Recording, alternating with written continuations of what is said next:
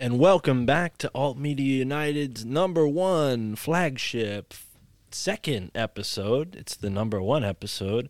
It's the best episode because we have Ricky Varandas here with us on the show. But before we get to Ricky, the man from the great north, some think he might have been built in the bowels of CERN. I say he's more than a mere human. He's an adept. Al Borealis from Forum Borealis joins me as the co-host here on the yet-to-be-named Alt Media United Cooperative Podcast. Al, how are you? Greeting Earthlings. Well, that's it. That's all you get from me. We're here, and we're ready to talk to Ricky Varandas. He's the host of the Ripple Effect podcast. He is a musician. He's somebody who co-hosts on the really interesting podcast, one of the most important conversations in podcasting, as Sam Tripoli likes to say, that is the conversations that take place on the Union of the Unwanted. And since we're having Ricky here on the show, before we get to what you have prepared to discuss, Al, I just want to say, just like Graham in our first episode with the Grimerica show inspiring me to start podcasting, Ricky, as a member of the Union of the Unwanted, along with Mike from Our Big Dumb Mouth, Charlie Robinson from the Macroaggressions podcast, and Sam Tripoli, of course, from Tinfoil Hat, these four gentlemen inspired me with their show, The Union of the Unwanted, when Alex Sakaris and I, as the listeners learned in our first episode, is a part of this venture here. When Alex Sakaris and I first started talking about Alt Media United, I said, well, I really like what's going on with the Union of the Unwanted. I like when they have, tech people on the show and talk about these issues with free speech and censorship. And I said, we ought to be the backbone of that, like the Union of the Unwanted. That's the show. That's where they're talking about these ideas. But let me get this straight. Union of the Unwanted. It's not a union. It's a show, right? It's a podcast. Yes. It's a podcast name. Okay. Yes. So the Union of the Unwanted airs 2 Mondays a month, and like I said, the 4 co-hosts are Sam, Ricky, Mike, and Charlie, and they invite... So those 4 are unwanted, and when they come together for a show, that's the union. It's not just them that are unwanted, it's their guests too, and they have... And their guests. They have very large roundtable shows, and I liked the concept of gathering people together, but I thought, a podcast, yeah, sure, but once the episode's over, everybody parts ways, and there really isn't that much unity. So here we are with Alt Media United, a website with the intention of bringing people in this space who are unwanted by the mainstream outlets, bringing us all together, not under one umbrella, but as independent, cooperating operators. Does that make any sense? Am I going off? All the sense in the world. Right. So I guess I should fill in the blanks for my approach then, because Alex is a guy who he's he's similar to what they call venture capitalists. He's an innovator. We call it grinder in our country. He loves to create stuff, not necessarily to follow it all the way through. For that, he wants people on board. So he was walking left and right, trying out things. You remember the interview with Miguel Corner on who hosts the Aeon Byte. Aeon Byte, yes. Right? So yes. He tried a video thing with him. He didn't feel it worked. I mean, the interview itself, or the documentary or whatever, the trailer was great, but he gave up that format. With me, we talked about creating a channel, a little more commercial maybe aspect of this. He was worried about the free speech situation, the censorship exploding. And so we discussed for a while, back and forth, ideas of, creating a channel, creating a network, creating a streaming service, having an umbrella, a platform for free speech, And not just free speech, also, of course, qualitative creative contents. And documentary series, and eventually it dawned upon him, why not just fuse these two things we're doing here, the one with Mark and the one with Al, and bam, that's why we're starting to actually do something with Alt Media United now, produce like this flagship show, and we haven't found a name yet, but we're going to get around to that. We have all the time in the world. So, and that's interesting, because the topic we do with our guest today is precisely that concern. And in that regard, I have some... actually, I'm not that prepared as you deluded your listeners to think, because I haven't even opened them here ready, but I can reference them by memory, these news clips or whatever you want to call it. Oh, that's fine. That's fine. We I shared didn't it delude. with you and Alex in our little internal communication venue. But, I make a point of... I said last time we talked with the Grey Ham, I said, look, I corrected him. I said, don't fall into this false dichotomy thing of left-right, because even if you feel you're warranted to do that, you're going to alienate a bunch of potential allies that we need. Right. And the same goes for so-called leftists that, there's alt-right. When you do that, you're playing into the game. What we need to do here is come together, everyone at the bottom, and hit, bam, at the elite. And I don't care, populists from everywhere, as long as you're for freedom, as long as you're for decentralization, as long as you're for autonomy, as long as you are fighting against the man, the boot coming down on us all, come. Right. And I should read that Rumi quote about that. Come, whoever you are. But look it up, folks. But to rewind to the point then. So I make a point of listening to both the so-called left and the so-called right, as long as they are the right people.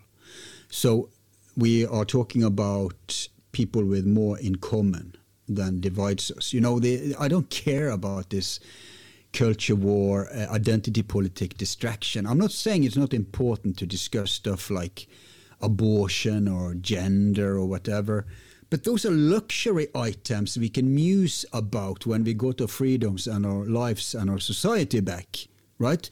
Then you can discuss, should we have like state-sponsored healthcare? Should we have like commercial free market healthcare? Should we have anything in between? Fine, academic discussions we can have, and then we can go back to the real right and left again. But right now, everybody is plebs, and they are encouraged to blame the neighbor instead of who's actually making decisions. So in that spirit, I always keep track. Like, I love the show Redacted. It's I guess they would be identified on the right. And I also love shows like Russell Brand, who I guess would be identified on the left. But if you take a closer look, you'll see that the listeners are from all over there. Left, right, center, doesn't matter. They appeal beyond those limited straight jacket decoy terms. Now, one of those shows I keep religiously following is Jimmy Dore Show for that kind of news items. And he had the last month, I'm talking now September, October 22, he has had a lot of report, and he's not the only one. Kim Iverson, lots of people have reported these things, but Breaking Points who try to... There's actually some platforms, The Hill, which is a corporate platform, who make a point out of bringing together left and right. So I like that. Even, I'm not talking about the show, but the idea. But here's the thing. There's some revelations now that everything we've been talking about in our so-called Alti sphere is not only true, it's worse than true, and it's documented, it's revealed, it's beyond.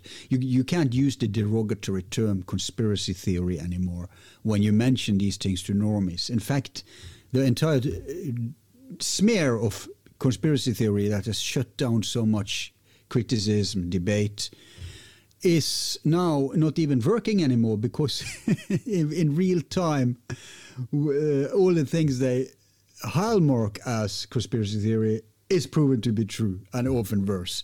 So nowadays it's just another word for spoiler warning. But back to the point. We have, for example, the bots thing. 80% of Twitter is bots.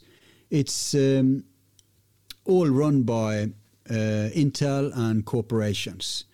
Those are dominating the internet. So I don't have these reports in front of me, but if you go through Jimmy Dore's show and he's not the only one, but at least there you can find it, they report on all these revelations that social media is run by Intel or organizations. Is worse than we think. They're completely captured and in bed. And so they hire like thousands and thousands of agents. Basically, what's going on is that you have bots, trolls, and agents controlled by the different controllers. Common, all of them have money. And this is the point with being a billionaire. If you're a billionaire, if you're at the level of a Gates, a Musk, a Thiel, whatever, Soros, you don't really need, you have more money than you could ever spend on you. Even, I don't care, you can buy a yacht and a private jet plane every day of your life, you still can't use up the money. Why do they have all that money? There's only one reason they have that kind of money, and that is to buy influence. It's to use that money to control society, especially in a world where decisions are more and more being made by money more than anything else, including political decisions, because you buy the politicians, right? You buy the government agencies like, well, I'll not mention it so this show won't be censored, but you know exactly which ones, connected to COVID, all that. So, and they buy influence. People are now, because they need people to be poor, because if there's weak worker unions, if there's dog eat dog, then they can control. If everybody's working for a corporation, how on earth are we going to get rid of corporatism? We're not, because people are fearing for their life, for their job, right? So that's what they're doing. That's why they're dismantling the middle class. That's why they're dismantling small businesses, so that you're either a serf or worse, you're an outcast. They cancel you like Trudeau did with the protesters, truckers, cancel your PayPal, cancel your bank account. They are throttling and destroying our abilities to shout out. And that's why they needed an Operation Mockingbird for the internet. So the internet was a huge problem. It led to things that the elites didn't want, like I'm not saying Donald Trump is a true, rebel or everything he stands for is for the benefit of the people. It doesn't matter. They didn't want him. Same with Brexit. I don't care the reasons you were against Brexit. It's being smeared as a racist thing. That's bullshit. That was just a few of them who had that concern. Most of the people who wanted UK out of the union. And why Norway, which isn't a racist country at all, always 3 times we'd have votes, or people votes. What's the English word for that? Populist? Yeah, people vote. When people are voting instead of politicians taking it. Democratic?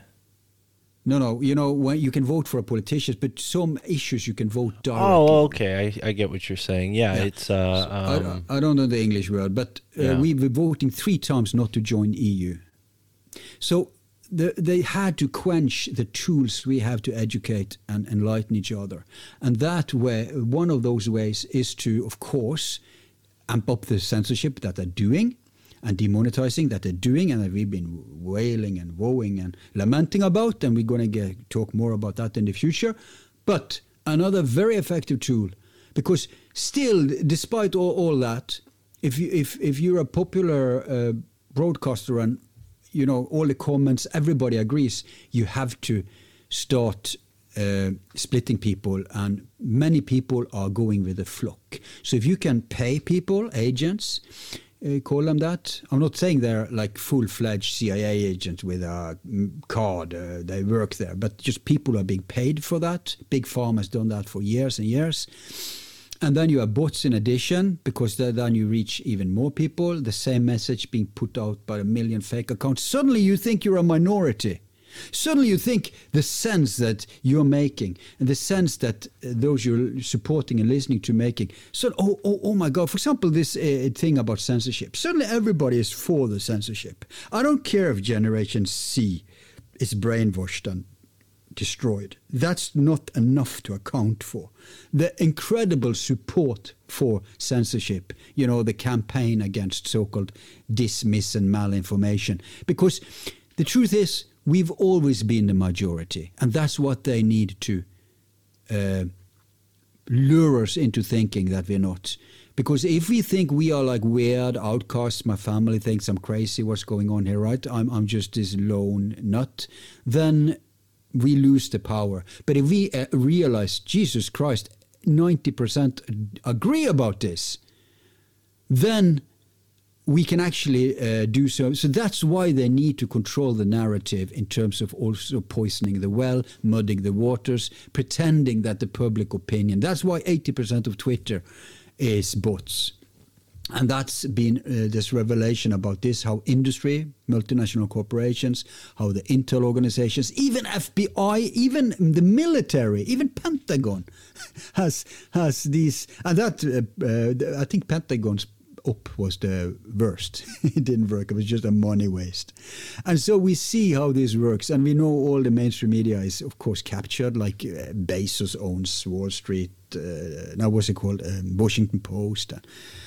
So these are news outlets that are, this is all coming out now. And have you noticed something, Mark? I'll end my rant now, but I'll end it with, the ball is over to you with this. Have you noticed that it's not that they are censoring and forbidding a topic and you can never return to it. It's that when it happens, it's being throttled. And then in the aftermath, when it's irrelevant, then and when the truth comes out, it's like when a newspaper say fake news and then they have to correct themselves long after in a small notice that nobody's reading. So the truth always eventually comes out. Oh, okay, COVID was in a lab. Oh, okay, less people dies from COVID than the flu. But then people are moved on to the next shiny object, the next hysterical news items. Have you noticed that? Yeah, it's the entrainment, the processing of our media, which has always been weaponized. It was invented by the military, the television broadcasting network here in the United States. It was maybe not invented, but at least funded by the United States, and definitely they explored that technology before it became commercially viable. So, yeah, I think we've been hypnotically entrained into shorter and shorter attention spans with this exact goal in mind of being able to, clean up the spills, so to speak, when they occur, because they know that they can never hide the truth, but if they can just muddy the narrative and put enough smoke in the field, they know they can obscure enough people's vision so that there's doubt as to what actually occurred, right? In a sort of an analogical sense, right? There's sort of a smokescreen of information. They suggest extremes on many sides of the spectrum, and it sort of fits into the Hegelian dialect a little bit. And yeah, I'm glad you brought up the COVID. We should let the listeners know we're recording this intro sometime after we spoke with Ricky, but yeah, Ricky has gone to great lengths to provide resources for his audience, specifically medical resources. He interviews some of the most brilliant doctors who are not being heard, right? Their message is not being heard because the media has for the past however many months, almost 2 years and more, has been conducting this sort of propaganda campaign. And to your point, they don't need to hide the truth forever. They just need to hide the truth while the battle is going on, so to speak. While it's relevant, yeah. Yeah. So, but Ricky, I mean, if you go to his show, the Ripple Effect podcast, you can see the evolution of the past 2 years. I mean, he's been on the ball, really. I mean, he's done an exemplary job. And I think the Union of the Unwanted and all of these podcasts really exploded in 2020 because, A, a lot of people were stuck at home. Maybe a lot of people like myself quit their job or lost their job. Wait a minute. Are you saying numbers went up during the pandemic? I'm saying more and more people started Because I got podcasts. lower numbers during the pandemic. No, I'm saying more people started podcasts. Right. Like it became something more and more people were participating in. And I think that's why Sam and the guys were like, yeah, let's do the Union of the Unwanted. And to your point earlier, it's so nonpartisan. It's exactly what we need. They invite all these different viewpoints onto their platform. And, you know, depending on the topic, they do try to get as many people on as possible. Maybe not all who agree with one another. I've been a part of several Union of the Unwanted episodes, some of which there were debates being had, some of which I participated in. But yeah, I think that this is exactly what we need more of, is open discourse in this realm. And alt media is not alt-right or alt-left media. It's alternative media. It's alternative to what the mainstream is promoting. Because if you're tuning into this show, you know, we're serving the function of keeping you informed, and also from a perspective of people that maybe is more agreeable, you know, because not a lot of podcasts discuss what we're going to discuss from this perspective. You might hear news podcasts from mainstream sources. I mean, it's just, this is a niche that I think we're very comfortable in. But I kind of got ahead of myself and lost track of where I was going with the point about Ricky and his emphasis on medical freedom, specifically the freedom of information in the medical realm, because it's been so suppressed, not just in the past 2 years, but I mean, ever since the induction of what we would consider allopathic medicine, there's been a entire suppression of holistic medicine. That's one of the conspiracy theories that I've been very much passionate about since I was 20 years old. Anymore. No. It's not a theory, but it's perceived as a theory. So maybe I should be more clear by the average person who would think we're crazy. I mean, you know, that's my perspective. Know, the average person knows nothing about anything except what they actually know anything about. And it's an old, is it a Sufi adage? Everybody is adept only on different matters. But everybody is ignorant only on different matters. In Europe, though, and I know you're not, you know, monocultured. You've experienced many different cultures, but in Europe, you guys have held on to a lot of the traditions that were stripped away here in the United States during the Industrial Revolution. Sure, there's plenty of pharmaceutical powers there in Europe, but your food is grown the old way. Your diets are still enriched because you haven't like taken the landscape and totally ripped it apart and tried to build a new template on it. GMOs are illegal in my country. Right. Well, they've been basically used as, you know, this is the testing ground for them, is what I'm trying to say. Like, I live in the GMO laboratory, maybe not my state, but the Midwest for sure, and that's where a lot of the food comes from. It in your country. Well, yeah, no, they're very deceptive about that kind of stuff, which is, again, to the point that Ricky covers, and it's not something that he just became fascinated with. If you go back, I think he's been doing the Ripple Effect podcast as long as our past guest, Graham and Darren, have been doing the Grimerica show. He's another, 5-6 year plus podcaster, and he's been covering this alternative health sector because, at least here in the States, there's a very defined indoctrination when it comes to health, right? People are so subservient to medical authority that they remove the sovereignty that they're given at birth over their own health. They forfeit it because they're given this notion that I am not qualified to understand my own body. And that could be true because the education system has left us incapable. But but it's worse than that. If you do your own research, somehow you are being stigmatized. Or what Right. kind of idiot are you? Are you doing your own research? Right. Trust the authorities, follow the science. Right. Now, these are all anti-scientific statements. This is the opposite of science. Science is dissent. Science is discussion. Science is exploration. And critical thinking and open discussions are paramount to it. But yeah, scientism, scientism and Big Pharma went hand in hand. Scientism exploded in the 2000s. That's one of the battles that Alex was fighting. He didn't realize it then. Alex Akirius of Skeptico, that is.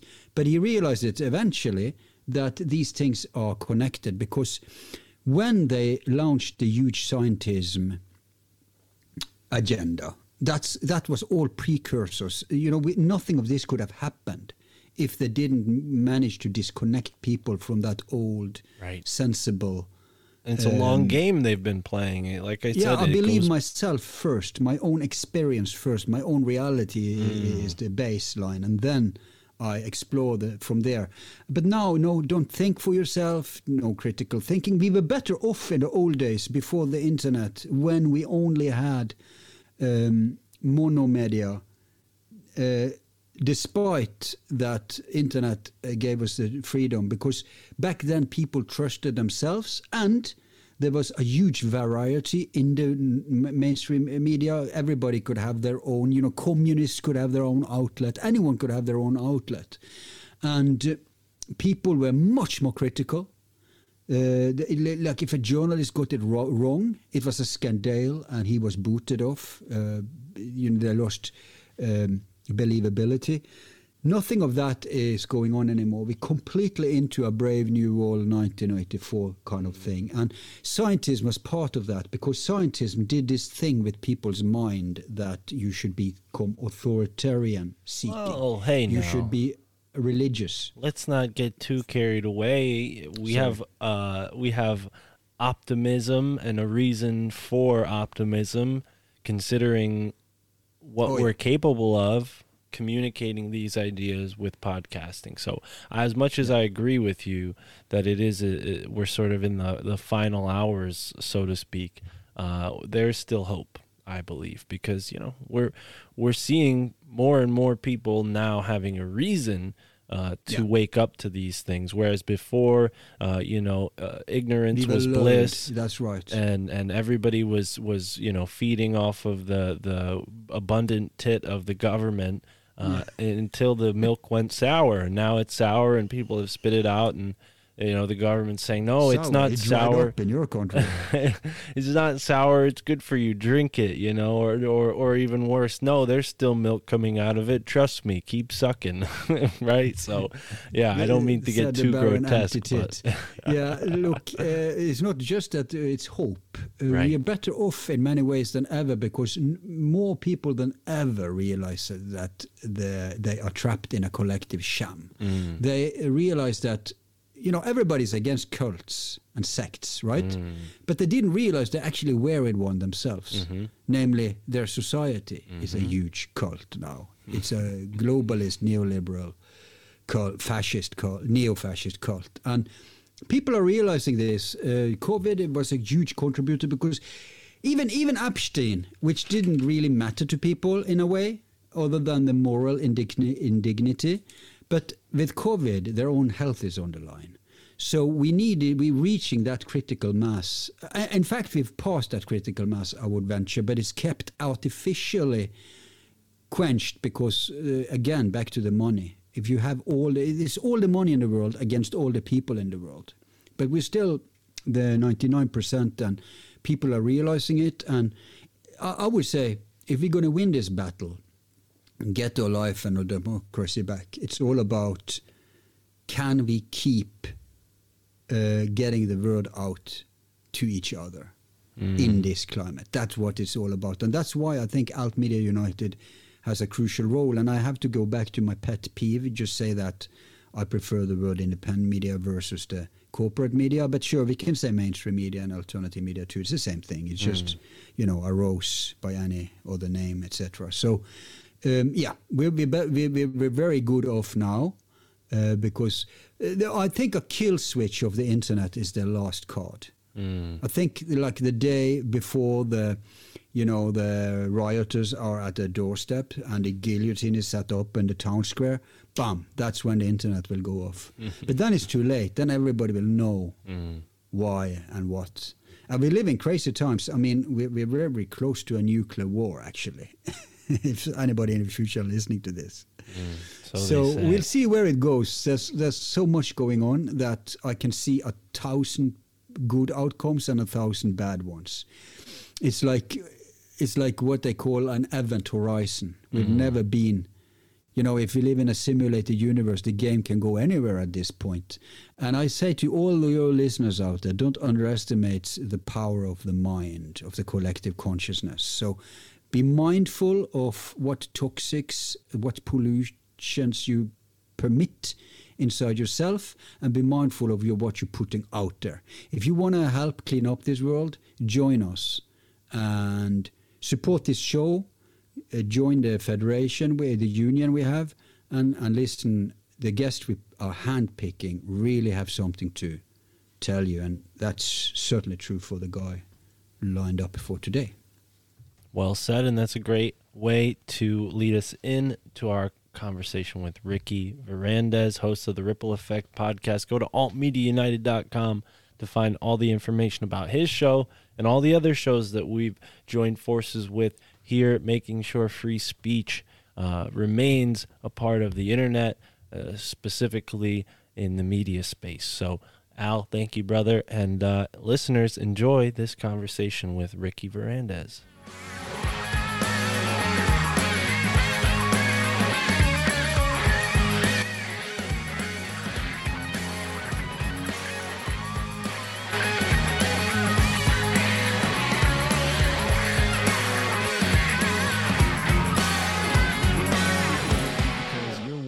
Podcaster, you've got a great show, the Ripple Effect podcast, and we're recording on Alt Media United.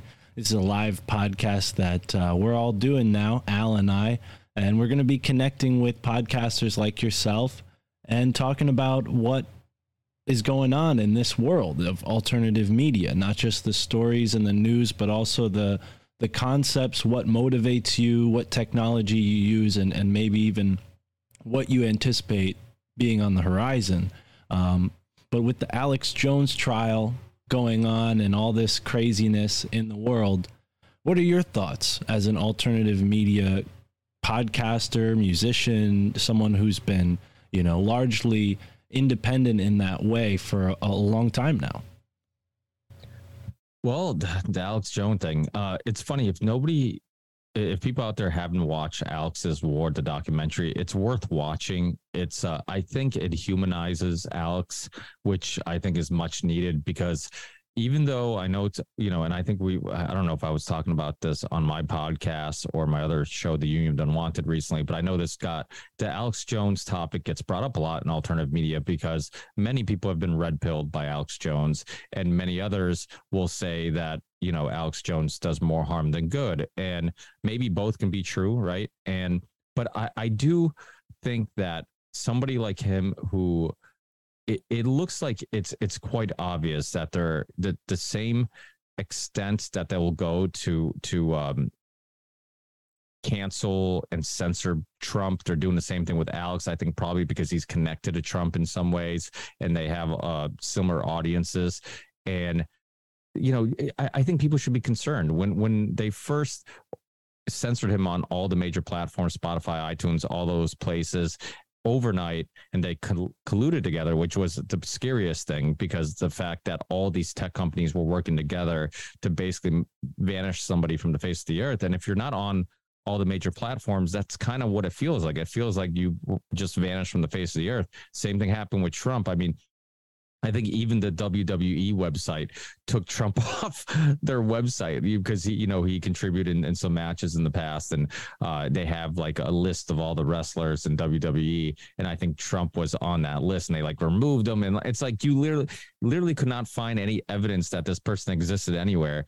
So, I mean, that's concerning. And I'm sure you guys agree, and you probably have talked about it much yourselves about the idea that nobody cares about censorship when they're censoring people you don't like. And then it becomes an issue when they're censoring people you do like. And it's just a matter of time before that happens and more people start waking up. But you look at like Jimmy Dore, the backlash of speaking out against his vaccine issues, his side effects. And I just had Naomi Wolf on, who really has made a name for herself as a feminist. The Beauty Myth was one of her biggest books from the 90s, and she was like a really well-known, outspoken feminist and somebody who grew up in California and related with the left and all that stuff. And now she's getting tons of backlash because of her being outspoken. I believe that she got kicked off Twitter, but it's like, it doesn't matter which political party you're on or which ideology you may have. It's all about mainstream narrative. And if you go against the mainstream narrative, if you go against, the shadow government, whatever you want to call it, or the corporations or the people who are pulling the strings and having influence, it doesn't matter what your ideology is. And I think sometimes we get caught up in all that. But to answer your question, without a doubt, it's concerning. I think a lot of people celebrated and wasn't concerned about Alex Jones being canceled. They weren't concerned about Trump being canceled. There's child porn on Twitter. There's terrorist groups that have Twitter accounts. And yet, Trump gets canceled, but yet, InfoWars gets canceled. I mean, what does that tell you? I mean, it's absolutely insanity. It's not about protecting people. It's not about misinformation or disinformation. It's just about suppressing information in general if it goes against, their agenda. Right. And we see this over and over. And I think more often than not, it's a lack of information that leaves people to only put their content on YouTube or only put their content in one place. And then it's very easy for someone to come along and censor you when they disagree with what you're saying. And, something that someone's talking about 2 months ago might become out of style and then all of a sudden, become a point of extremism where people were oblivious to a concept, and then all of a sudden now you can be considered a bad person in society if you speak about certain things. You can be considered a bigot if you express any disbelief towards something like 72 genders or any number of other ridiculous concepts that are being floated around. Well, the concern is the social credit score, right? This is all baby steps in controlling everybody, and eventually you have to behave or you won't have access to money or resources or whatever. And the thing about all these things that they happen in baby steps. And so people don't think it's a big deal when it's happening because it's like, oh, it's just this or it's just that. What's the big deal? But like many of us, like we look at the big picture and we can see things play out. And we also learn from history. And I mean, COVID, a recent history experiment. I mean, look at COVID. Initially, it was like, people were like, oh, just, lock down for a week or two. What's the big deal? Stay home for a week or two. What's the big deal? And then it turned into a month. Then it turned into 6 months. Then it turned into a year. Then it turned into never ending. And, at that time, it's and a perpetual ad for Big Pharma. Yeah. And the American COVID situation. And the crazy thing is everybody was on board. You couldn't get away from COVID. I mean, I remember telling people, I'm like, this is insane that these vaccines are being marketed and advertised everywhere, but nowhere by the pharmaceutical companies themselves. Like they can't market it because it's a emergency authorization, so they can't market it the way they would market other drugs. But they had everybody else doing it for them. Every morning show. Because everybody else is on their payroll. I mean, mainstream media would be bankrupt if they were dependent on audience. So they are getting the money from basically from Big Pharma and the military industrial complex. Well, and we're getting our audience from all the people who are waking up to that very obvious scheme that's at work right now.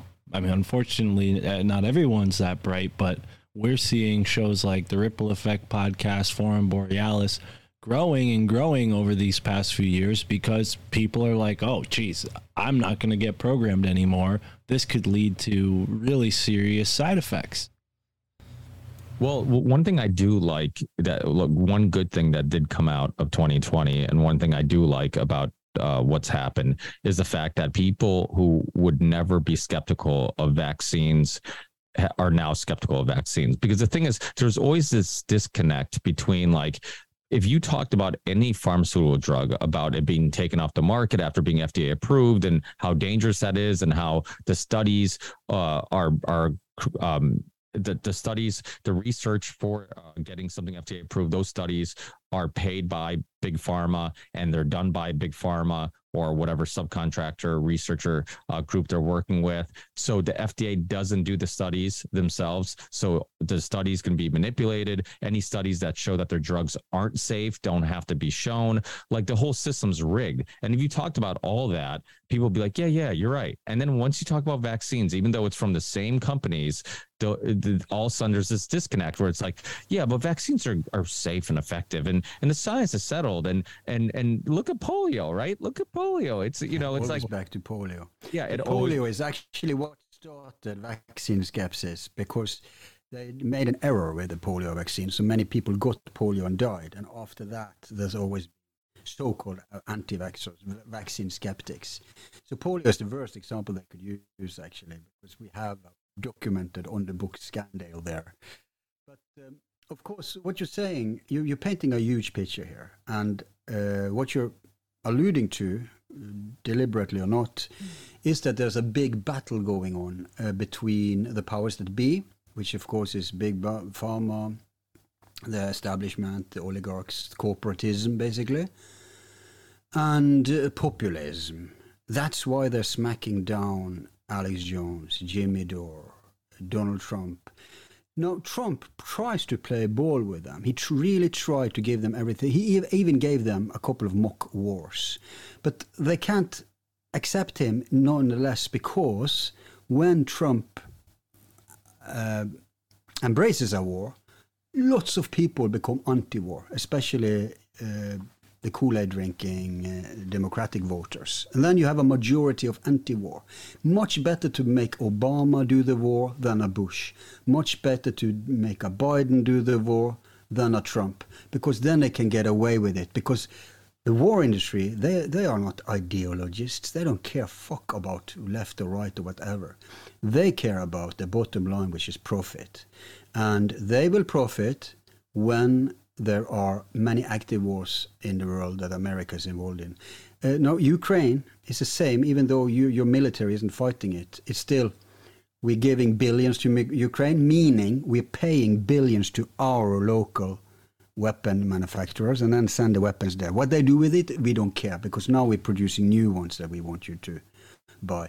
So that's what it's all about. It's about crushing populism. And what they're really terrified about, and I guess you alluded to that too, that's when the left populism and the right populism coalesce on a case-to-case basis.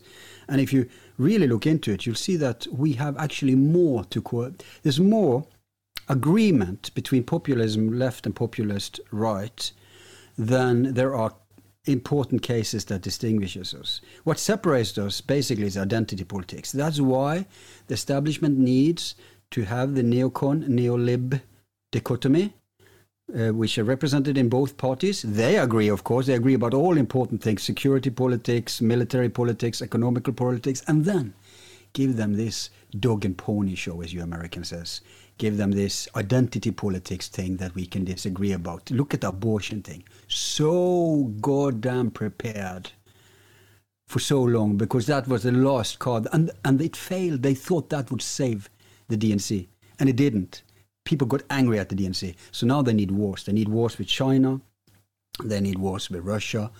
So we haven't seen the bottom of the barrel. Remember when Trump was almost winning? Oh, he's crazy. He's going to push the bottom. The world was much safer under that semi-fascist than it is under these outright corporate fascists who are, stirring up mudding the waters with China and Russia. They're crazy, and they think China and Russia aren't serious, but they are dead serious about Taiwan and Ukraine. Sorry, I went on a rant there, but No, Ricky, your thoughts on anything that Al just shared? No, I mean those are all important points. I mean, the thing about politics is that it's like pro wrestling or your favorite series or soap opera. Even if you know it's fake, even if you know it's scripted, you can't help but get emotionally involved. And politics is the same thing. The thing about politics, it's like we know that they're speech writers. So when they're talking, they're not organically talking to you. We know that there's certain ways they phrase certain stories or certain opinions to mold public perception. We know all this stuff is happening. And yet we fall for it. Like we know the reason why, every person running for president seems so patriotic and there's super PAC commercials. It's because they're trying to paint this picture of being patriotic and pro-America. And yet, like we fall for it over and over again. It's all theater. It's all scripted. It's all. I mean, that's one of the reasons why people I think enjoy Trump because and I'm not a Trumper by any stretch of imagination, but I do think there's a appeal because even though he was a loose cannon, he wasn't a cookie cutter type of politician that we were constantly being force fed, and people are like, okay, well. He's such a loose cannon that at least I kind of get some reflection of who he is because even if he's hated by the establishment, your enemy's enemy. Yeah. I mean, people have to remember that the Republicans didn't want him to run. No. They didn't want him to win. It took to the point where it was undeniable that he was the favorite for them to be like, because they're all, like you said, politicians are no different than the military industrial complex or big pharma. They don't care about ideologies. They don't care what Trump stands for. They work for them. Yeah. And I'm not sure Trump cares what he stands for. I'm not sure he stands for anything besides, just trying to, win votes and whatnot. But it got to a point where like they couldn't deny that he was going to win. So all these people who spoke poorly of him eventually jumped on board for their own career. They're like, okay, now I'm going to say I'm for Trump. And you see it all the time. Like I remember seeing this montage of it was Obama and Hillary when they're running against each other, right? When they're running against each other, all the bad things they said about each other, and then when they were running for each other, right? When Hillary was running and Obama was saying all these nice things about her that contradict all the other things he said when he was running against her. So it's like it's all a facade. It's all like there's to be a politician. I mean, I couldn't do it. I'm not sure you guys could do it because lying has to be something you don't even consider. Like it has to be something that doesn't even cross your mind. You just care about the outcome. The outcome is I need to get votes or I need to convince these people of this thing. If what I'm saying is true or not true, that's not relevant at all. Like, and it's like to have that skill is like, I mean, it's psychopathic, right? I mean, it's, they've talked about how, CEOs of companies and high ranked politicians, how they all have the same traits of a psychopath because you almost have to, because if we were running, for whatever political office and we were constantly lying, I mean, personally, that shit would eat me up inside. Eventually I would look in the mirror and be like, I don't like who I see. I don't know who I am. I've become something I'm not proud of. That's why you would never have a career in either party.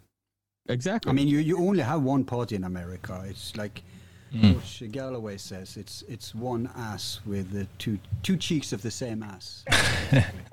and the thing is, you can see this now in the takedown of Trump. This takedown, everybody thinks it's the Democrats which is behind. The truth of the matter, hear me now, quote me later, is that the Republicans, when they lost control to populism, you see, Democrats watched that with horror and they learned from it. That's why they quenched Bernie. So both Bernie and Donald had a populism campaign in 16. In 20, neither of them had, but both had in 16. And so the Republicans have been helpless because the Republican base are so into the Donald. So the only way to salvage as a cheek of the same ass is to crush Trump and the Trumpists. And they look at Alex as one, but they have other reasons also to take down Alex. So that's what's going on. It's this entire establishment is behind this. So people in the law, people in the military, in the deep state, they can be both Republicans and Democrats in terms of what they vote. It doesn't matter. This is the establishment. That's the one party who is coming down on the populism wing of the Republicans in order to salvage it, take it back, so they can continue with the false dichotomy of, what you say, the election of the worst. What you say, the worst choice, something like that. Two bad choices. So they need that, but they need both of them to be on board with the agenda. And Trump isn't. He's, like you say, he's a loose cannon. He was the only one who also didn't always follow scripts.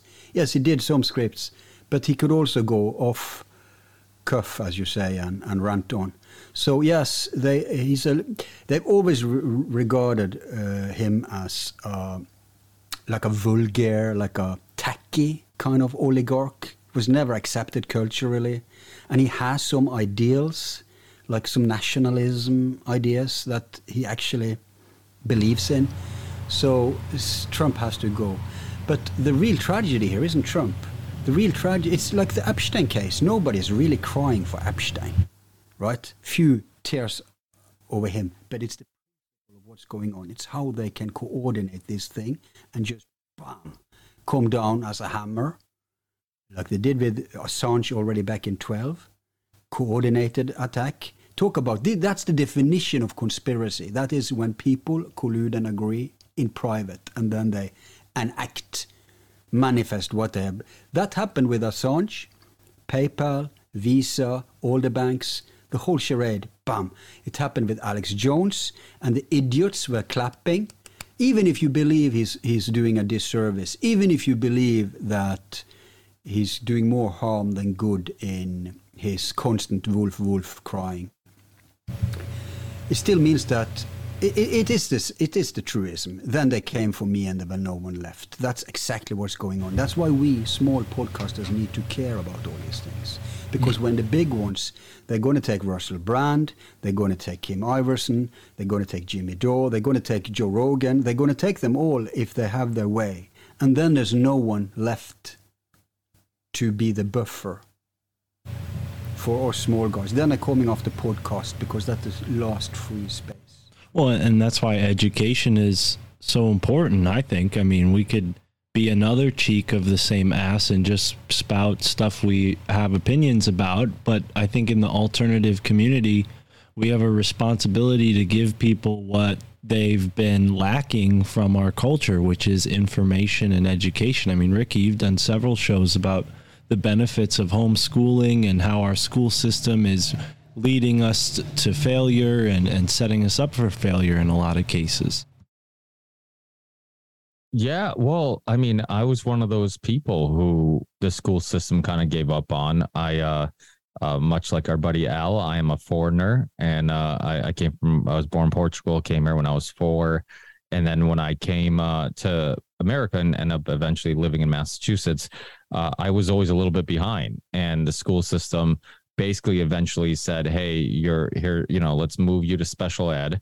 And because when you're 4, kids are basically speaking. So I was only exposed to Portuguese in Portugal, came to America, then was basically only exposed to mostly English, mixed the 2 languages, and then basically nobody understood what I was saying for a couple of years until I figured it all out. But eventually I figured Do you still speak Portuguese? Yeah. Well, my parents don't speak any English. We live in, well, I shouldn't say any, they speak some, but because we're in we end up moving to this place in Massachusetts, right outside of Springfield, Massachusetts, called Ludlow. And Ludlow has a huge Portuguese community. It's a mixture of, it's probably like 75% Portuguese, 25% Polish. And, but it's a lot of people right off the boat. And there's a couple other towns locally like Chicopee and some others that are a mixture of Portuguese and Polish. Chicopee is very similar to Ludlow in regards to that.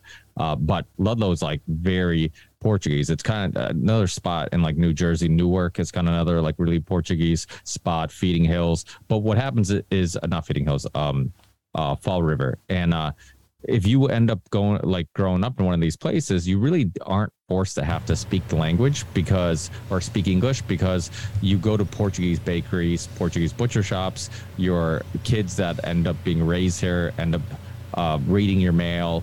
They end up taking care of, that type of stuff. They become your personal translators. So I would go to the doctor with my parents and translate and all that stuff. So my parents never really were, and then they worked for Portuguese people. So they never really were forced to have to learn the language. That's how they could be here for so long. And for a while I thought like, that I'm like, they really should be learning the language. And then now looking back, I'm like, I kind of get it, and it's nice to kind of also be attached to your culture a little bit and bring it with you and not forget about it and still be exposed to language. I love it. I mean, I love the fact that I still am forced to speak Portuguese to my parents and my family that lives here. But yeah, so when you come here, well, so that was a big contributor to why I think the school system kind of just said, okay, like he's behind, let's throw him to special ed. And that's why everybody calls me Ricky, because I was trying to fit in. My full name is Ricardo. My actual full name, Portuguese people are crazy. My full name is Ricardo George Gomes Varandas. So it's because you have a middle name and you have your mother's maiden name. But believe me, I know, because I'm into bossa nova, and those guys have the same. But they always shorten it, Yes. Like Tom Jobin. His name isn't Tom Jobin, folks, just so you know. Yeah, same thing here. Like most people will end up when they grow up in America, they'll end up like leaving a name out, and they're like, I'm just going to shorten it to this, or maybe just not even using their middle names. But so I was always behind, and in the school system I was thrown to special ed, and then I was always behind, and the school system eventually decided that maybe I should go to a vocational school, because if I'm not doing very good in regards to like book stuff, then I must be a hands-on kid. And so they sent me to a vocational school half of the day in high school. And so all this stuff was going on, and they've kind of brainwashed me into believing that what they're saying is true, that I just must not like learning. Learning's not my thing. I'm not a book guy. I must not like these topics like history or science or any of the, geography, any of these things. And I never really got brainwashed, because I never really paid attention. In school, I kind of had this mentality of like, okay, this stuff's boring. If you're not going to explain why it's important, or you're not going to relate it to helping me understand myself or the world around me, then just memorizing information for the sake of memorizing information is completely useless. So I would doodle, I would draw a lot. That was kind of my first art that I really fell in love with, was I would just turn my papers over and draw. And then when I would hand them to the teachers, typically they would flip it over and then see why I didn't do my paper because I was just drawing the whole class. And so I think that helped. I wasn't brainwashed because I didn't pay attention. And I think that's why a lot of kids, and not just kids, but people in the alternative media community, people who end up starting businesses that are against the grain or consist of like outside the box thinking, a lot of them weren't like, people who necessarily went to a university and did really good in college. I think sometimes it takes somebody who maybe looks at things differently and different perspectives. And if you just do really good in school, you basically end up becoming a victim to the system of like, okay, you regurgitate this, and then, memorize this, regurgitate this, and we'll pass you along, and you can get a good paying job, and you can go to a good university, and that's it. But the problem is that then you have no problem solving skills. You have no critical thinking skills. I think when we say somebody's street smart compared to somebody being book smart, what we're saying is they have critical thinking skills, because when you're surviving on the street, for lack of a better term, and you're trying to, basically survive without doing the typical approach of doing good in school and getting good grades or whatever. Typically, you have to have some problem solving skills because you're going to run into some issues, or got to find creative ways of making money, or creative ways of surviving, or creative ways of expanding whatever passion project you might have. And we're a typical person where, you can go to school, you can just regurgitate information, memorize information. The second you pass that test, that information is gone from your memory bank because nobody ever told you why it's important or how it's important. So you can survive that way. And I remember during the COVID time when people were still wearing masks, I remember thinking to myself, like, seeing people driving by themselves in a Land Rover or a AMG Mercedes or a 7 Series BMW, like all these expensive cars, and they're wearing a mask by themselves in the car, was a perfect example of how you can do, you can do good in school, you can, basically be a product of the system and get a good high paying job, and you can be a complete idiot, because being good at making money in the system that they've created and the system that they control doesn't mean you're intelligent.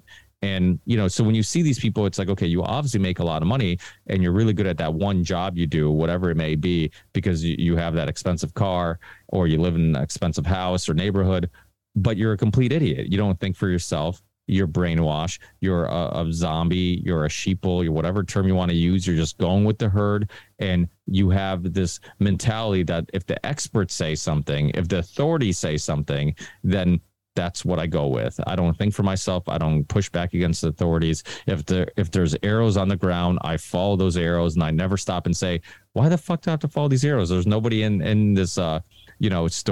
So they're molding, like Steve said, the school thing is huge, because I think a lot of these issues that are due to this brainwashing of kids in school and not teaching them how to think, you're teaching them what to think, which is a huge issue. You're basically saying, I'm force feeding you my ideology and the way to look at the world, instead of saying, let's explore different ways of looking at the world. Let's explore different ideologies.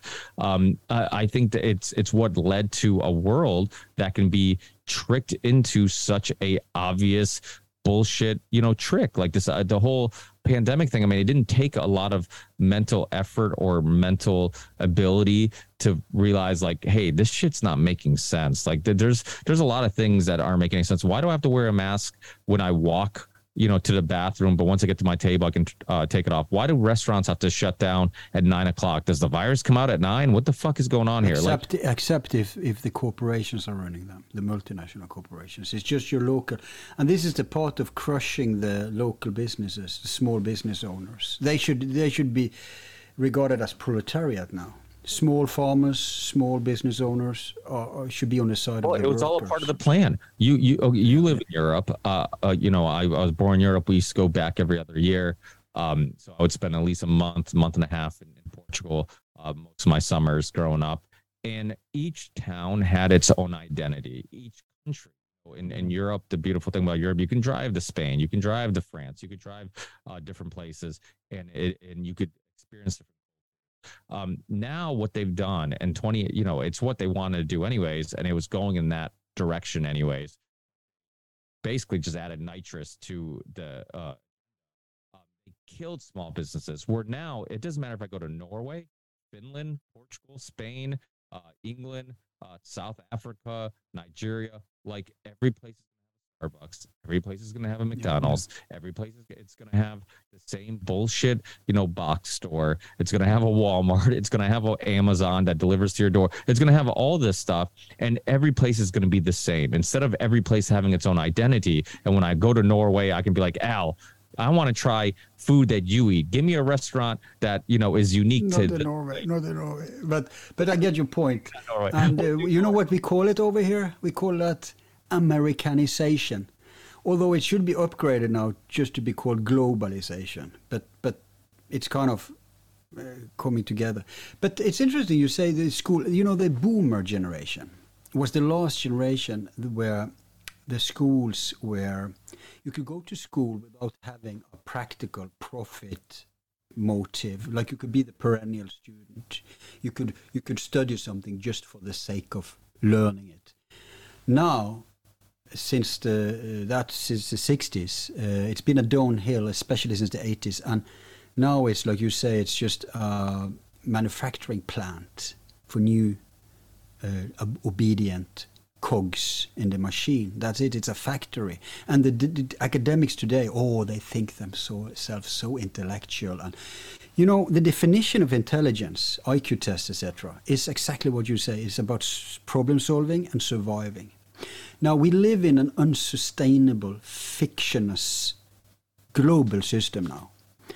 And it's not sustainable, so it's going to collapse one way or the other. It's going to collapse. And so these people you were dissing are going to be the last to survive. And these are the Kool-Aid drinking people who they're married to the system. They need to believe that things are as it's presented to them.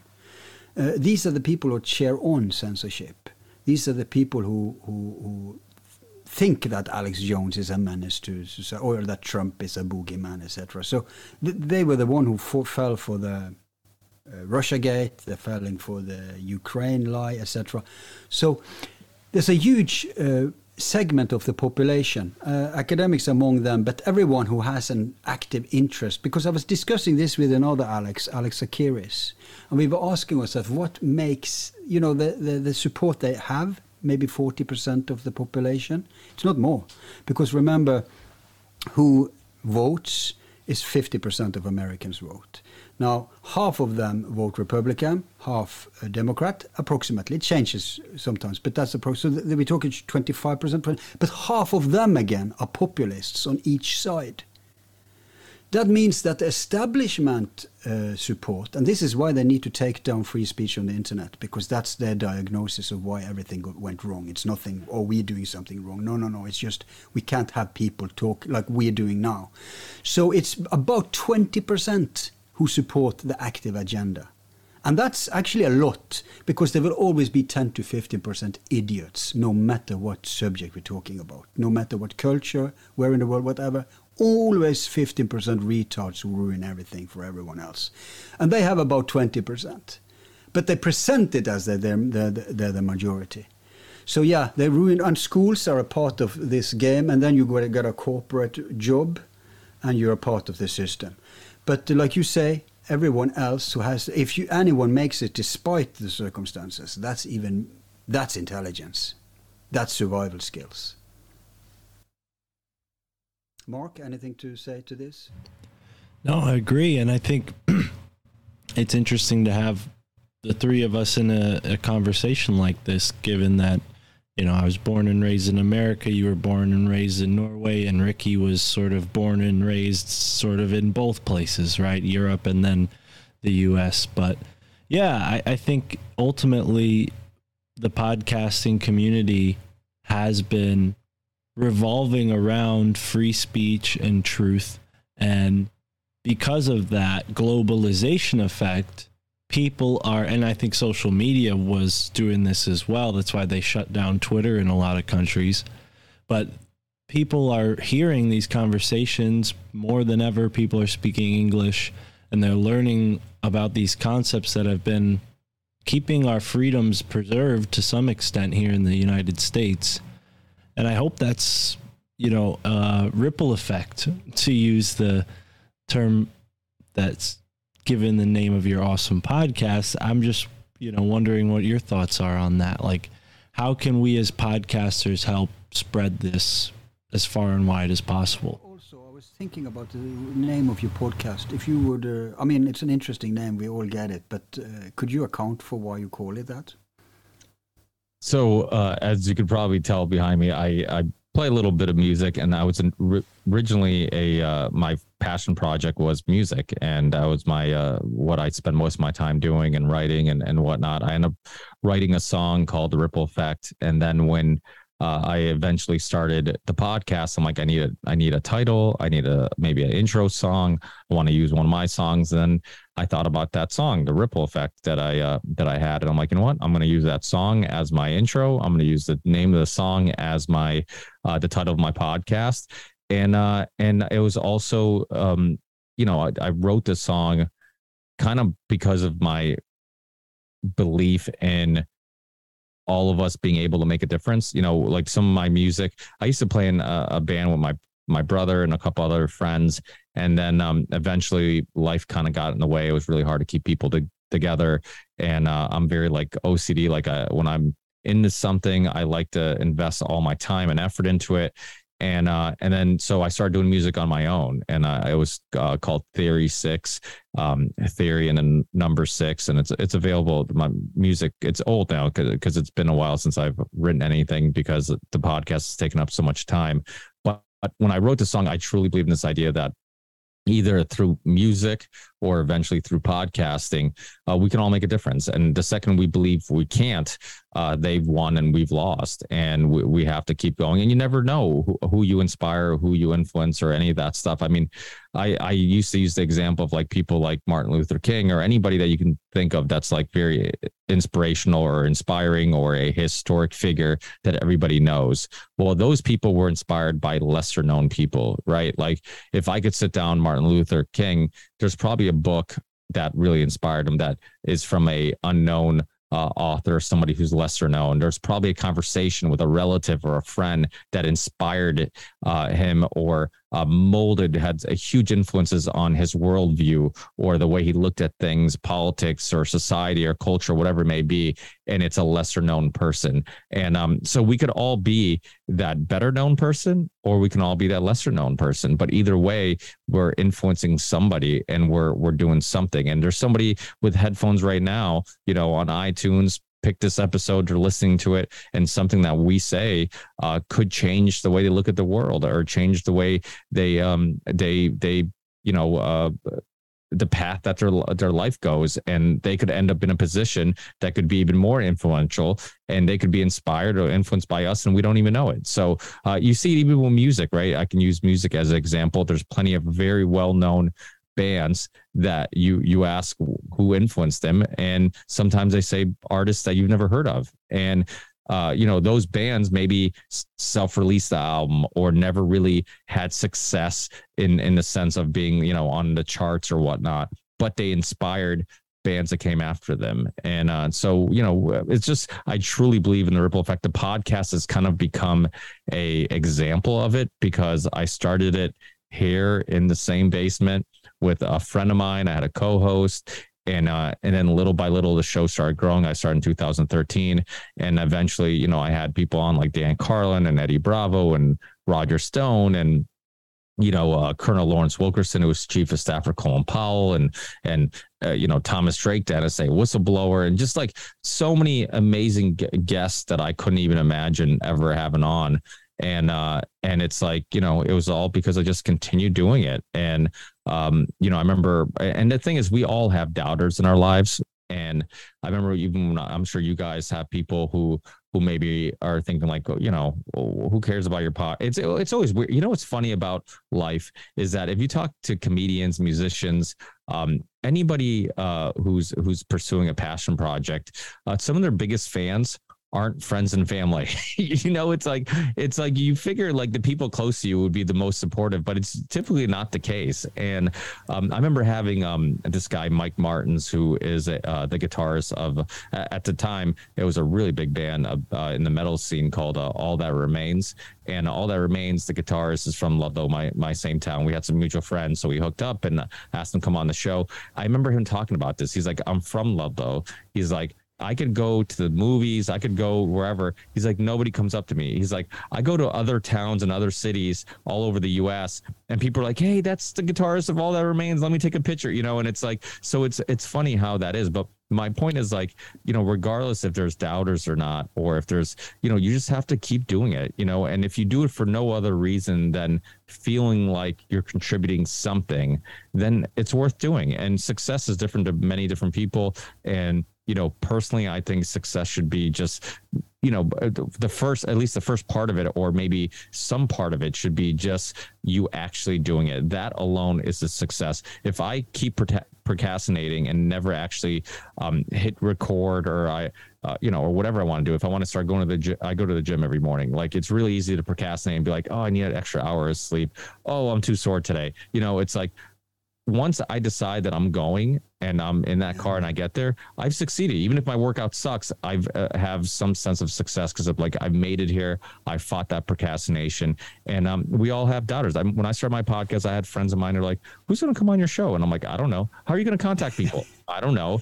You know, it's like they're like, how are you going to get people to listen?" I'm like, "I don't know, but I'll figure it out." And this goes back to that schooling thing. Maybe having that critical thinking skills or the problem solving skills of gave me better tools to pursue these things instead of somebody who needed a book, right? Because when I started podcasting in 2013, we all feel like we're late to the party regardless when we get into it.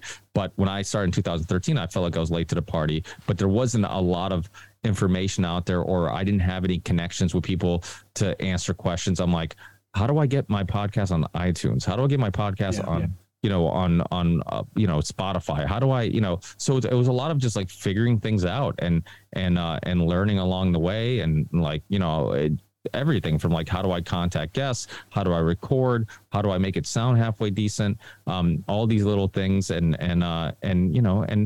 to go back to your question that you probably are wondering if I'm ever going to answer, I think, the alternative media community in regards to like helping people wake up to things, I think we're all doing our part. And I tell people all the time, start a podcast. And I sound like the poor man Joe Rogan because I'm always telling people to start a podcast, and I'm telling people to go out there and do something. If it's art, if it's music, if it's whatever, if it's just having a conversation with somebody and being fearless and in regards to having tough discussions or not straying away from discussions that might be controversial. It's really easy to let somebody regurgitate propaganda they heard on TV and be like, okay, listen, this is a party, or this is a family dinner, or this is, Thanksgiving. I'm not going to, I don't want to get in an argument and be the asshole. So they're going to regurgitate that information. I'm just going to ignore it. But it's like, like my wife sometimes will give me that look like, shut up, Ricky, don't say anything.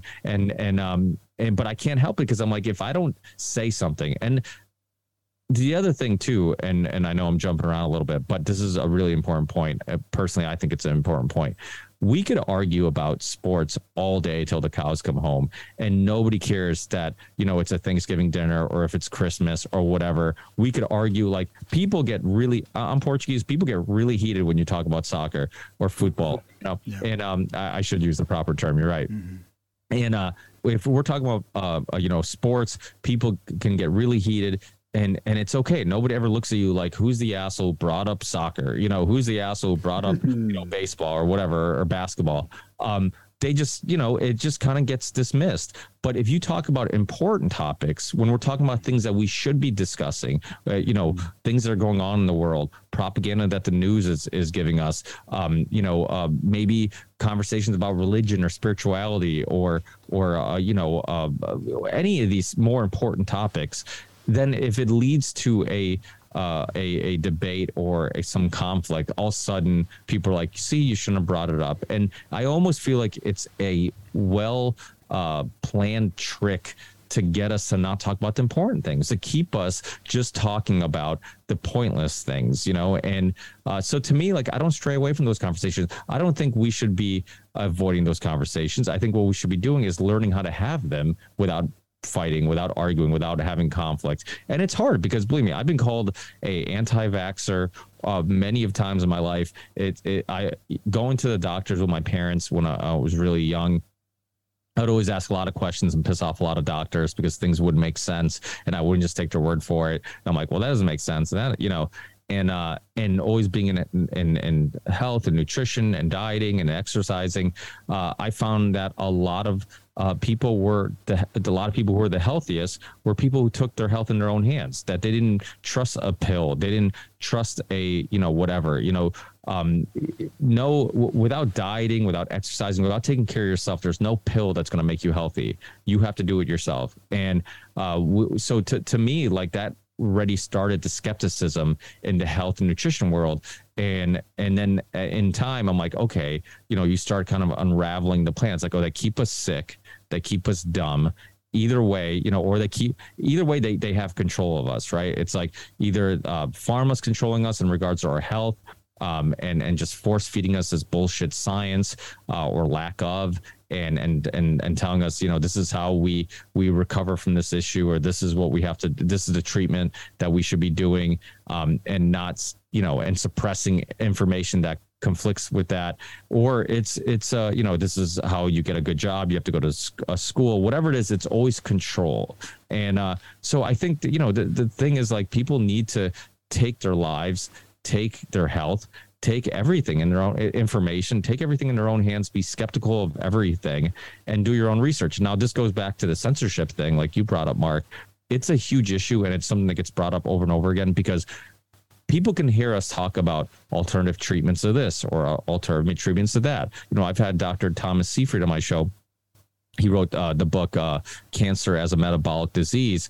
He has like 150 peer-reviewed studies, all showing that, like, you can use dietary actions to help prevent or fight cancer, because glucose is a energy source to cancer. If you do things like fasting or the ketogenic diet, and you get your body in ketosis or in a fasting state, you can actually treat cancer in many different examples. And there's research to this.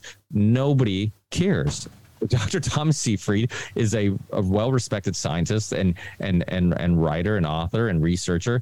And he basically said on my show, nobody cares about this because there's no money in it, Exactly. Because science, academia is just as rigged as the school system. That's why.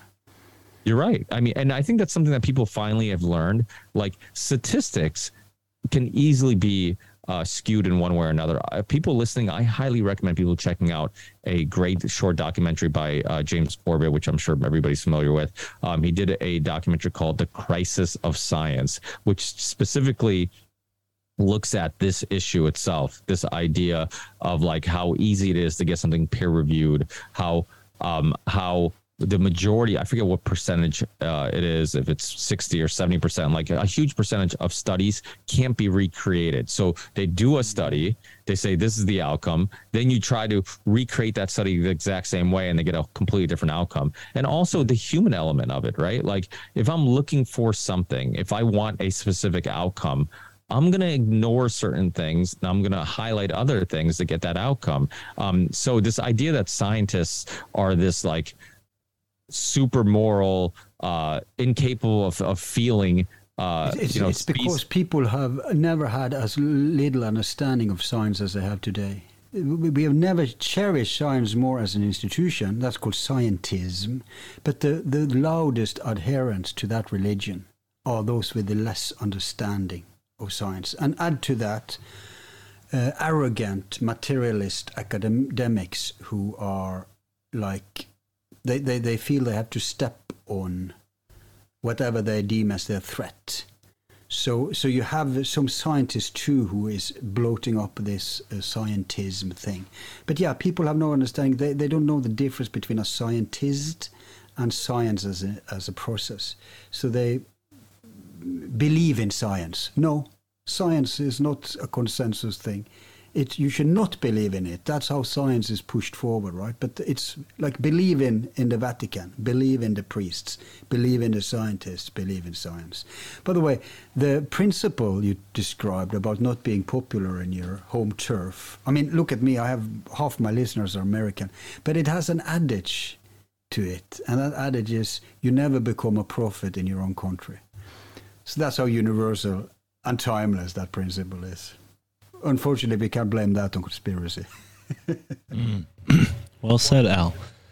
You're talking about scientism. This might be something that you guys might find fascinating. So I've been super intrigued with Alexander Dugin, the Russian philosopher, and I've had Michael Millerman on my show, who is the philosopher from Canada. He's also a Russian philosopher, born in Canada, but his family's from Eastern Europe.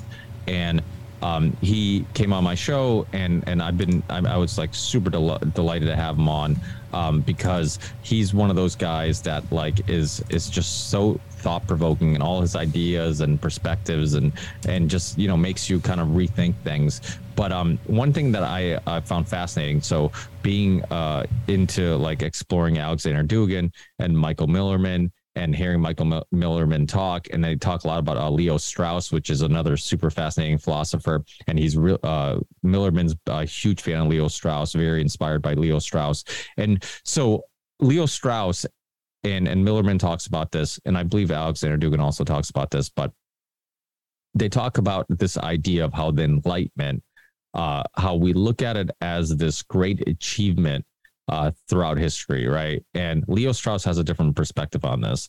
He believes what happened was that, so before the Enlightenment, people were spiritual, they believed in the supernatural, their religion had a lot of power over people, and they felt like, oh, now with the Enlightenment, right? Like now we're more materialistic, we're more, we don't believe in all this supernatural stuff, we're not going to have religious wars because people aren't going to believe in these these prophets and scriptures and all this stuff.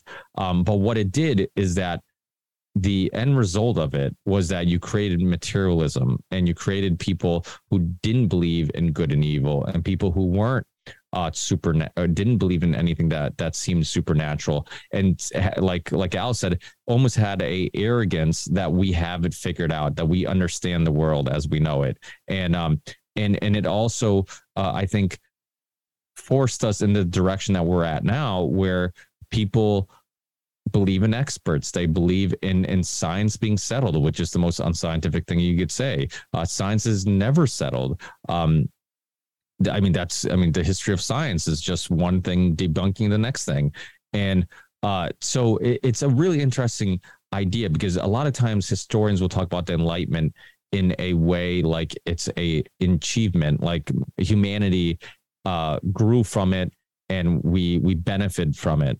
And this is really the opposite. This is looking at it as the loss of spirituality, the loss. And I'm not a religious person, but when people were talking about, the COVID thing being a spiritual war, you felt it. You felt like there was something to this good versus evil thing. And somebody who believed in maybe a ultimate good, a God, a Jesus, a whoever, some type of prophet, then they would also believe that evil exists, where the materialistic person, the person who believes in scientism, like Al said, they had a hard time believing that somebody would put on the market a vaccine that could harm people, or that eugenics or depopulation agenda could exist, because God forbid there's evil people out there who could do all these evil things. Like, they just don't believe it exists. And so you could almost track back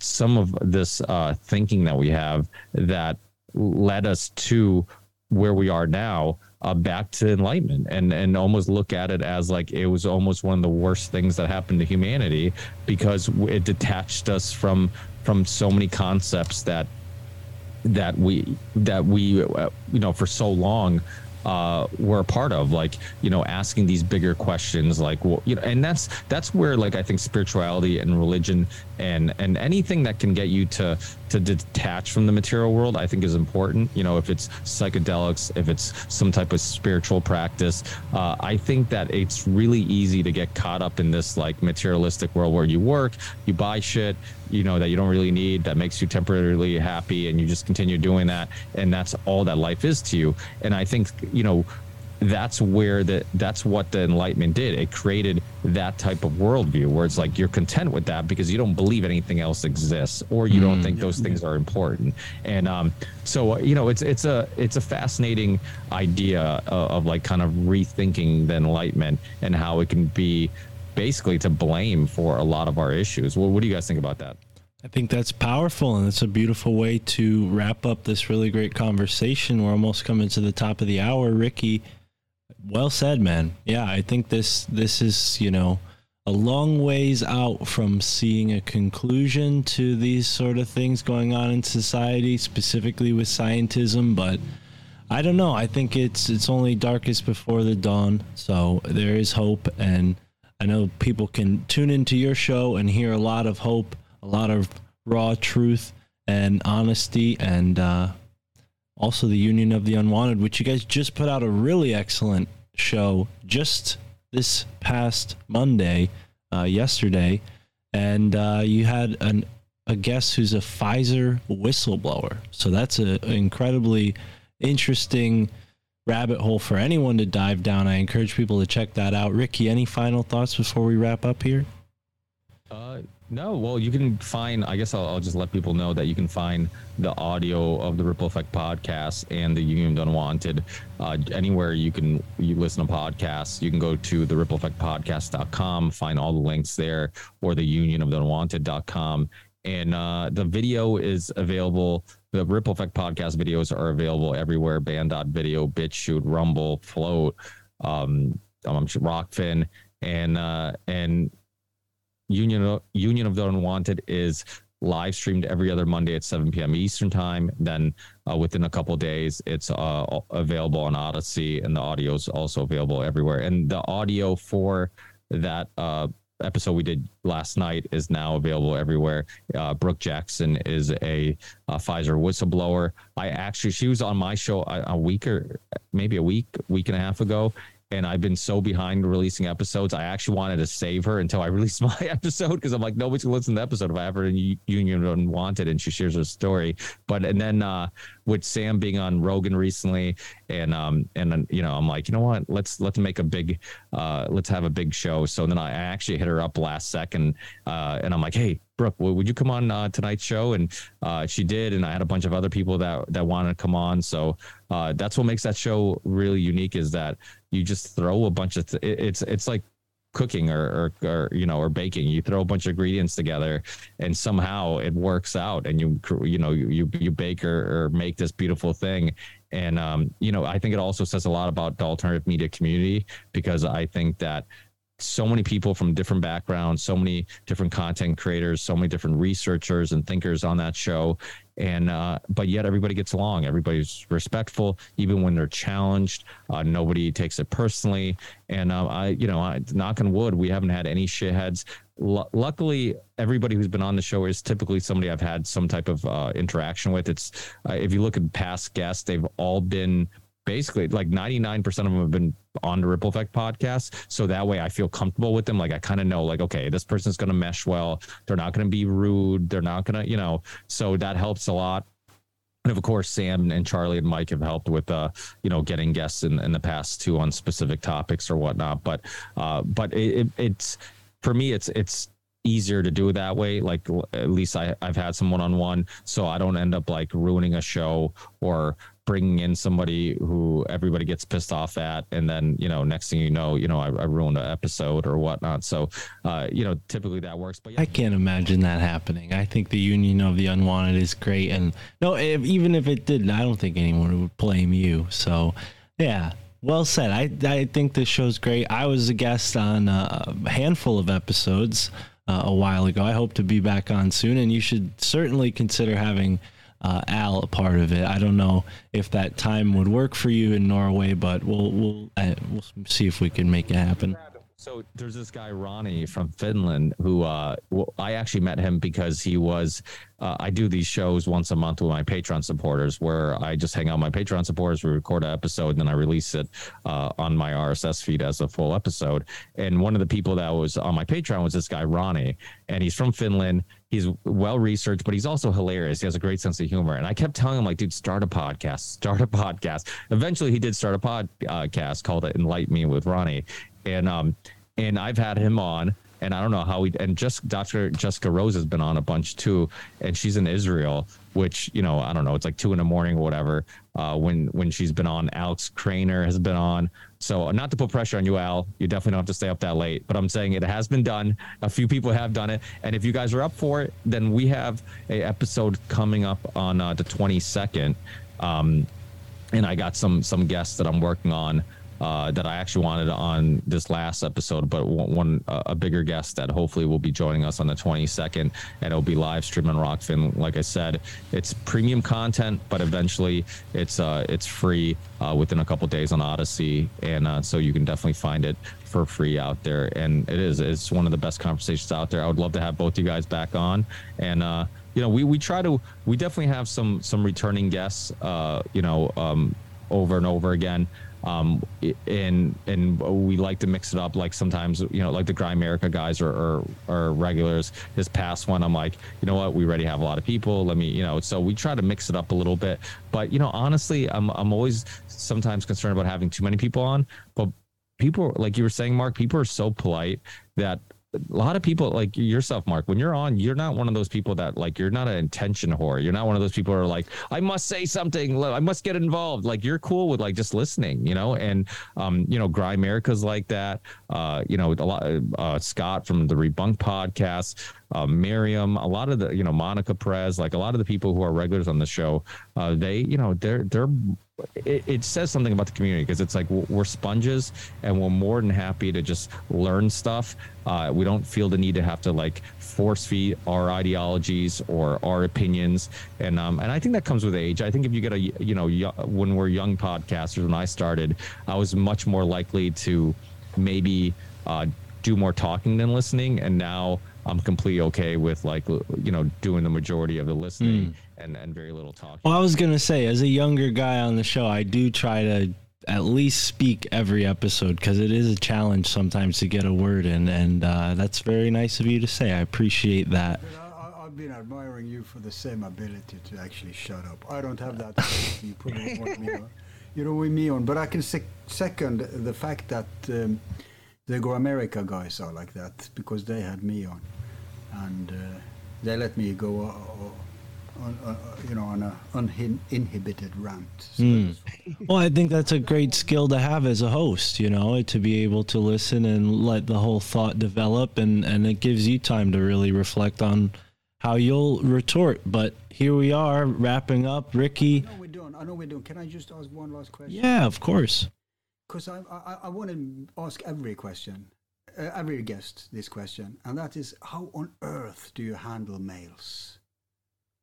Do you pay someone to deal with that, or handle what? Emails? Emails, yes. People who contact you all the time. How do you handle that? It's funny. I wonder the same thing with people that are much bigger than me. Like Corbett, James Corbett was one of like my first big guests. I think just in general, one of my first guests that came on my show. Him, Jason Burmis, Douglas Ruskoff, Dr. Brzezinski. I can name them all because I remember how big of a treat it was. Dan Carlin.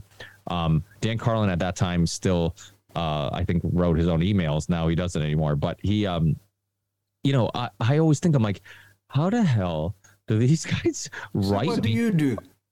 Honestly, I find time. I go through everything, and the hard part now, because of social media, like I'm on Instagram, I'm on Twitter, I have a personal Facebook page, I have a Ripple Effect podcast Facebook page, I have, I'm on Parler, I'm on Getter, I'm on, all these different places, that it does get hard to kind of keep up with things sometimes. I'm on Telegram, so it's like, it's you almost just can't be too hard on yourself. Like, take some time, catch up when you can, and then when you can't, like, okay, I'll get back to this, and just find time to kind of do it. But I mean, I couldn't imagine being James Corbett, the amount of emails he gets, and he responds to, you respond to the ones you can, and I'm sure there's some that like you kind of skim real quickly and go through. I remember Daniele Bignelli, like him telling his listeners on the show that, like his email address, and I'm like, that's suicide. Don't do that, but yet he does it. And then I would email him. I'm like, oh, he's never gonna himself. Yeah. And then I'm like, now if I want him back on the show, I'm like, he's never going to find my email. I send him an email. He gets right back to me. I'm like, how are you doing this? I'm like, I don't, but then you don't deal with memberships, do you? Do you have like subscribers? No, my show is in the public. So I'm a big fan of open source. I'm a big fan of this idea of like, I don't care if I get to click, if I get to download, if I get to view. I don't need that number to be bigger for any other reason. I just need people to get the conversation. So I tell people, I'm like, share this. I remember at one time, and it's probably still like that, where like on BitChute, some of my shows that have the most views aren't on my channel. People are just uploading them. Before I got kicked off YouTube, plenty of people were uploading my show on their own channels. I don't care about, like, to me, it's like if the conversation gets out there, then that's what I care about. Like, eventually you hope that people will contribute and people will find their way to your work, and then hopefully, because I mean the goal for many of us is to do this full time. I'm still trying to do that, mostly because I think if I was probably a little bit more business savvy, or if I wasn't so concerned about this passion project feeling more like a business than a passion project, and I would spend more time thinking about how to monetize and stuff like that. But I'm like that hopeless musician that's like, I just want to play my guitar and I just hope that people like it, and I just want to record some conversations with interesting people, hopefully give some value to people or give them something that's thought-provoking, and hope people like it, and I hope that all the other things fall into place, and hopefully people will contribute. People will, if they can. That's one thing I always tell people too, like we're all living in this crappy world that we're constantly talking about. I know there's tons of people out there that are struggling the same way we're struggling, living paycheck to paycheck. I don't want those people contributing. I want the people who have tons of extra money, but if you can't contribute, don't, I have people write me sometimes and almost feel guilty that they can't contribute because they listen to my show. I'm like, don't. I'm like, it's okay. I get people with worse stories. My wife got cancer and I can't afford anymore and I feel so bad. I say, Jesus, man, you have a lifetime free subscription. That's awesome. And they get so happy. Oh, like you actually did something for them. So because there's probably some shitheads that would be like, no, like too bad, Yep. Well, and it's my understanding that you do something similar, Al, with your subscribers. It's value for value in the sense that you can choose how much you'd like to donate per month. It's not like, oh, you have to give me $8 or you don't get me. I'm guilty of that. I do the Patreon thing, and it's helped me turn this into what's that? It's fair. It's fair. It's right. And most people go for that. But I kind of found a middle ground between Ricky and you, Mark.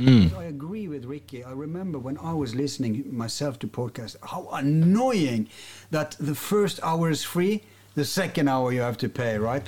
I'm a big pirate, so I always try to find error. But here I found a solution.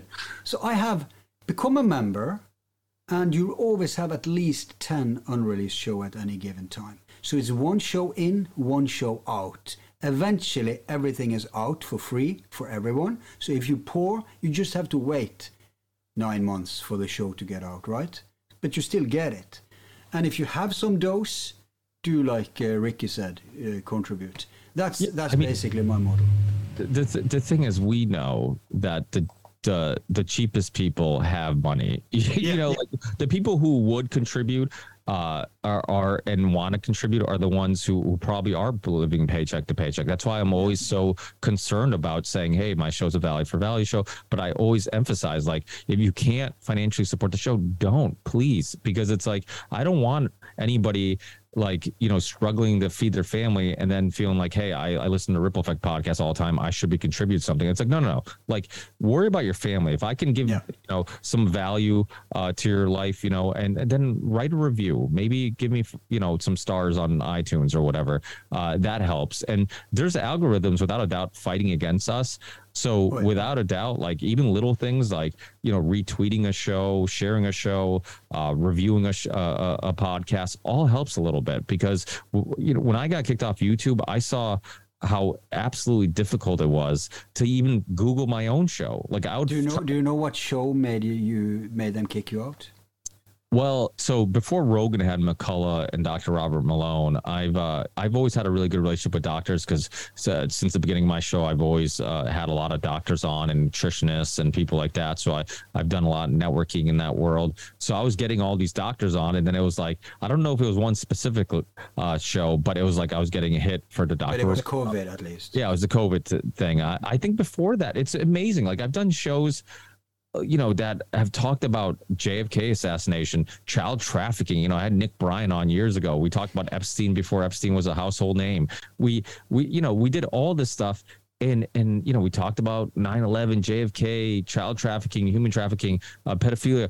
Nothing, never got a strike. Once COVID happened, it's like all of a sudden, and it was for a while I was going under the radar. I don't know how, but I survived a little longer than some.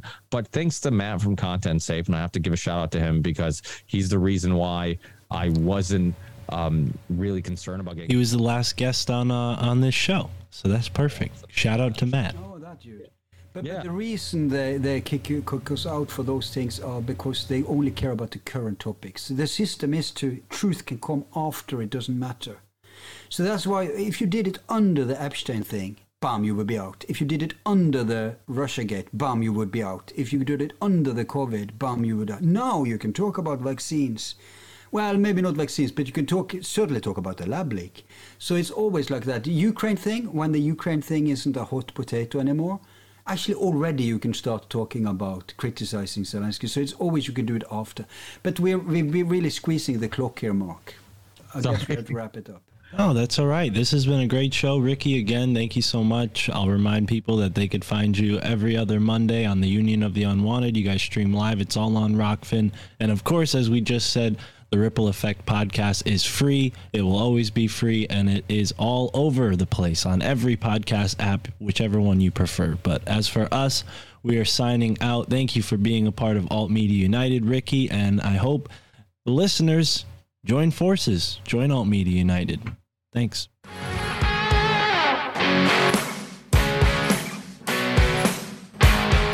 All right, and that was our conversation with Ricky Varandas, host of the Ripple Effect podcast. You can go and find all the information about his show and all the other great shows a part of the cooperative at altmediaunited.com. You just click that podcast page, scroll down, or you can look at the menu and scroll down. It's alphabetical order, and they're all there. You can even listen to the show on the website, and then you, of course, can copy the RSS feed, paste that into the podcast app of your choice. I personally recommend Podcast Addict if you have an Android phone.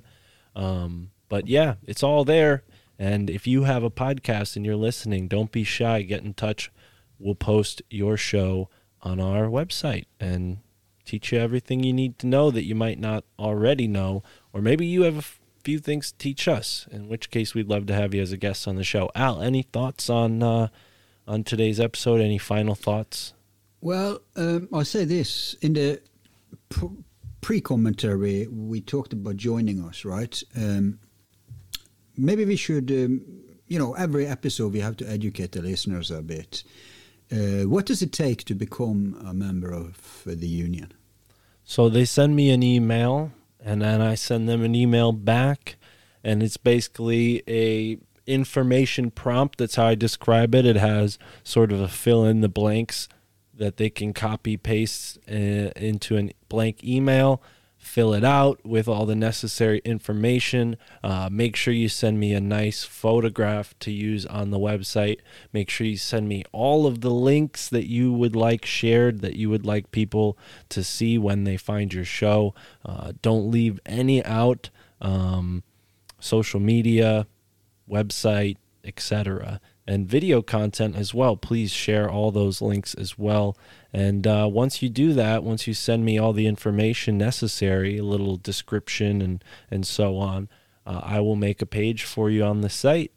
And I will also add you to our cooperative Telegram, which has hosts only.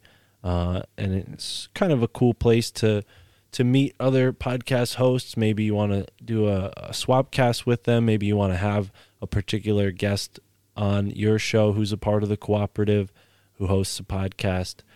All of that is one of the many benefits, or that is one of the many benefits of being a part of Alt Media United, I think. Yeah, there's no doubt that smaller shows can benefit in the way that you boost your listenership, but it really relies upon the reciprocity. What's that word in English? You said it. Reciprocity. Well, reciprocity. I'm going to mispronounce it because you said it wrong. I said it wrong. What's the right one? Well, I messed it up for you now, right? Yeah, exactly. The mutualness. Yeah. Be a mutual. So the thing is, reciprocity. If you join us, you ought to give a shout out for the Alt Media United. Right, if you don't do that, don't be a leech, right? Because we are not operating from the scarcity model. If you're operating from the so-called old business model, we don't even want you, because that's we are coming from the abundance thing, the synergy effect thing. We know that everybody earns on mutual sharing. There's no such thing. This old school thing about competition is true in the corporate media. And that's why they need to throttle us and crunch us, because I said in our first episode, when YouTube was free and unregulated, what happened was nobody was listening to the mainstream media. Everybody was listening to independent media, and people made it just overnight became huge.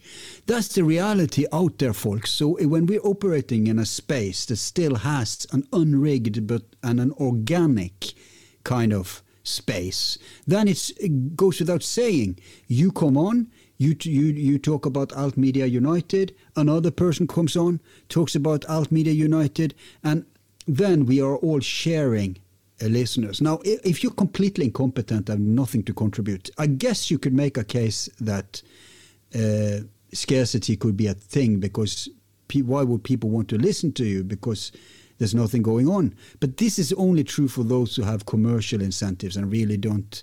They're starting podcasts to get a job, and they don't really have anything to say or contribute, or they don't have strong. I'll try this now. I'm going to try a completely other thing in podcasting.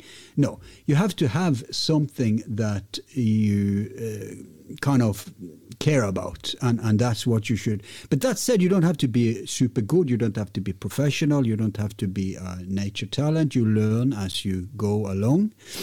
And just give us a shout out is all I'm saying. And YouTubers, if you like some of the shows that's part of the Unity, also like us on our YouTube channel or Rumble or Odyssey or whatever, because if you know how these rigged algos work, right? You share, like, subscribe, comment, and bam, you boost us to a certain extent. Of course, we're being shadow banned and quenched, so right. They can only stifle us so much. Well, and that being said, I want to give a shout out to the Reality Czars podcast, because they always link Alt Media United on Instagram. We have an Instagram for Alt Media United, and nice. Yeah, they've done a lot to shout out Alt Media United. So I think they deserve a shout out. And if you are part of the cooperative and maybe you have been giving us a shout out and you hear this, just send me an email. Let me know, because I don't have time to listen, unfortunately, to every show that's part of the cooperative. But I'll say how many do we have now? It's upward of 90. I think it's almost in the triple digits. We're almost at 100. So if you're listening, you want to be a part of it, please. We'd love to have you be the 100th podcast to join forces with us here on Alt Media United. But until next time, thank you for tuning in. And our next episode will be with Matt Raymer from Content Safe. So look forward to that. Me too. Be seeing you.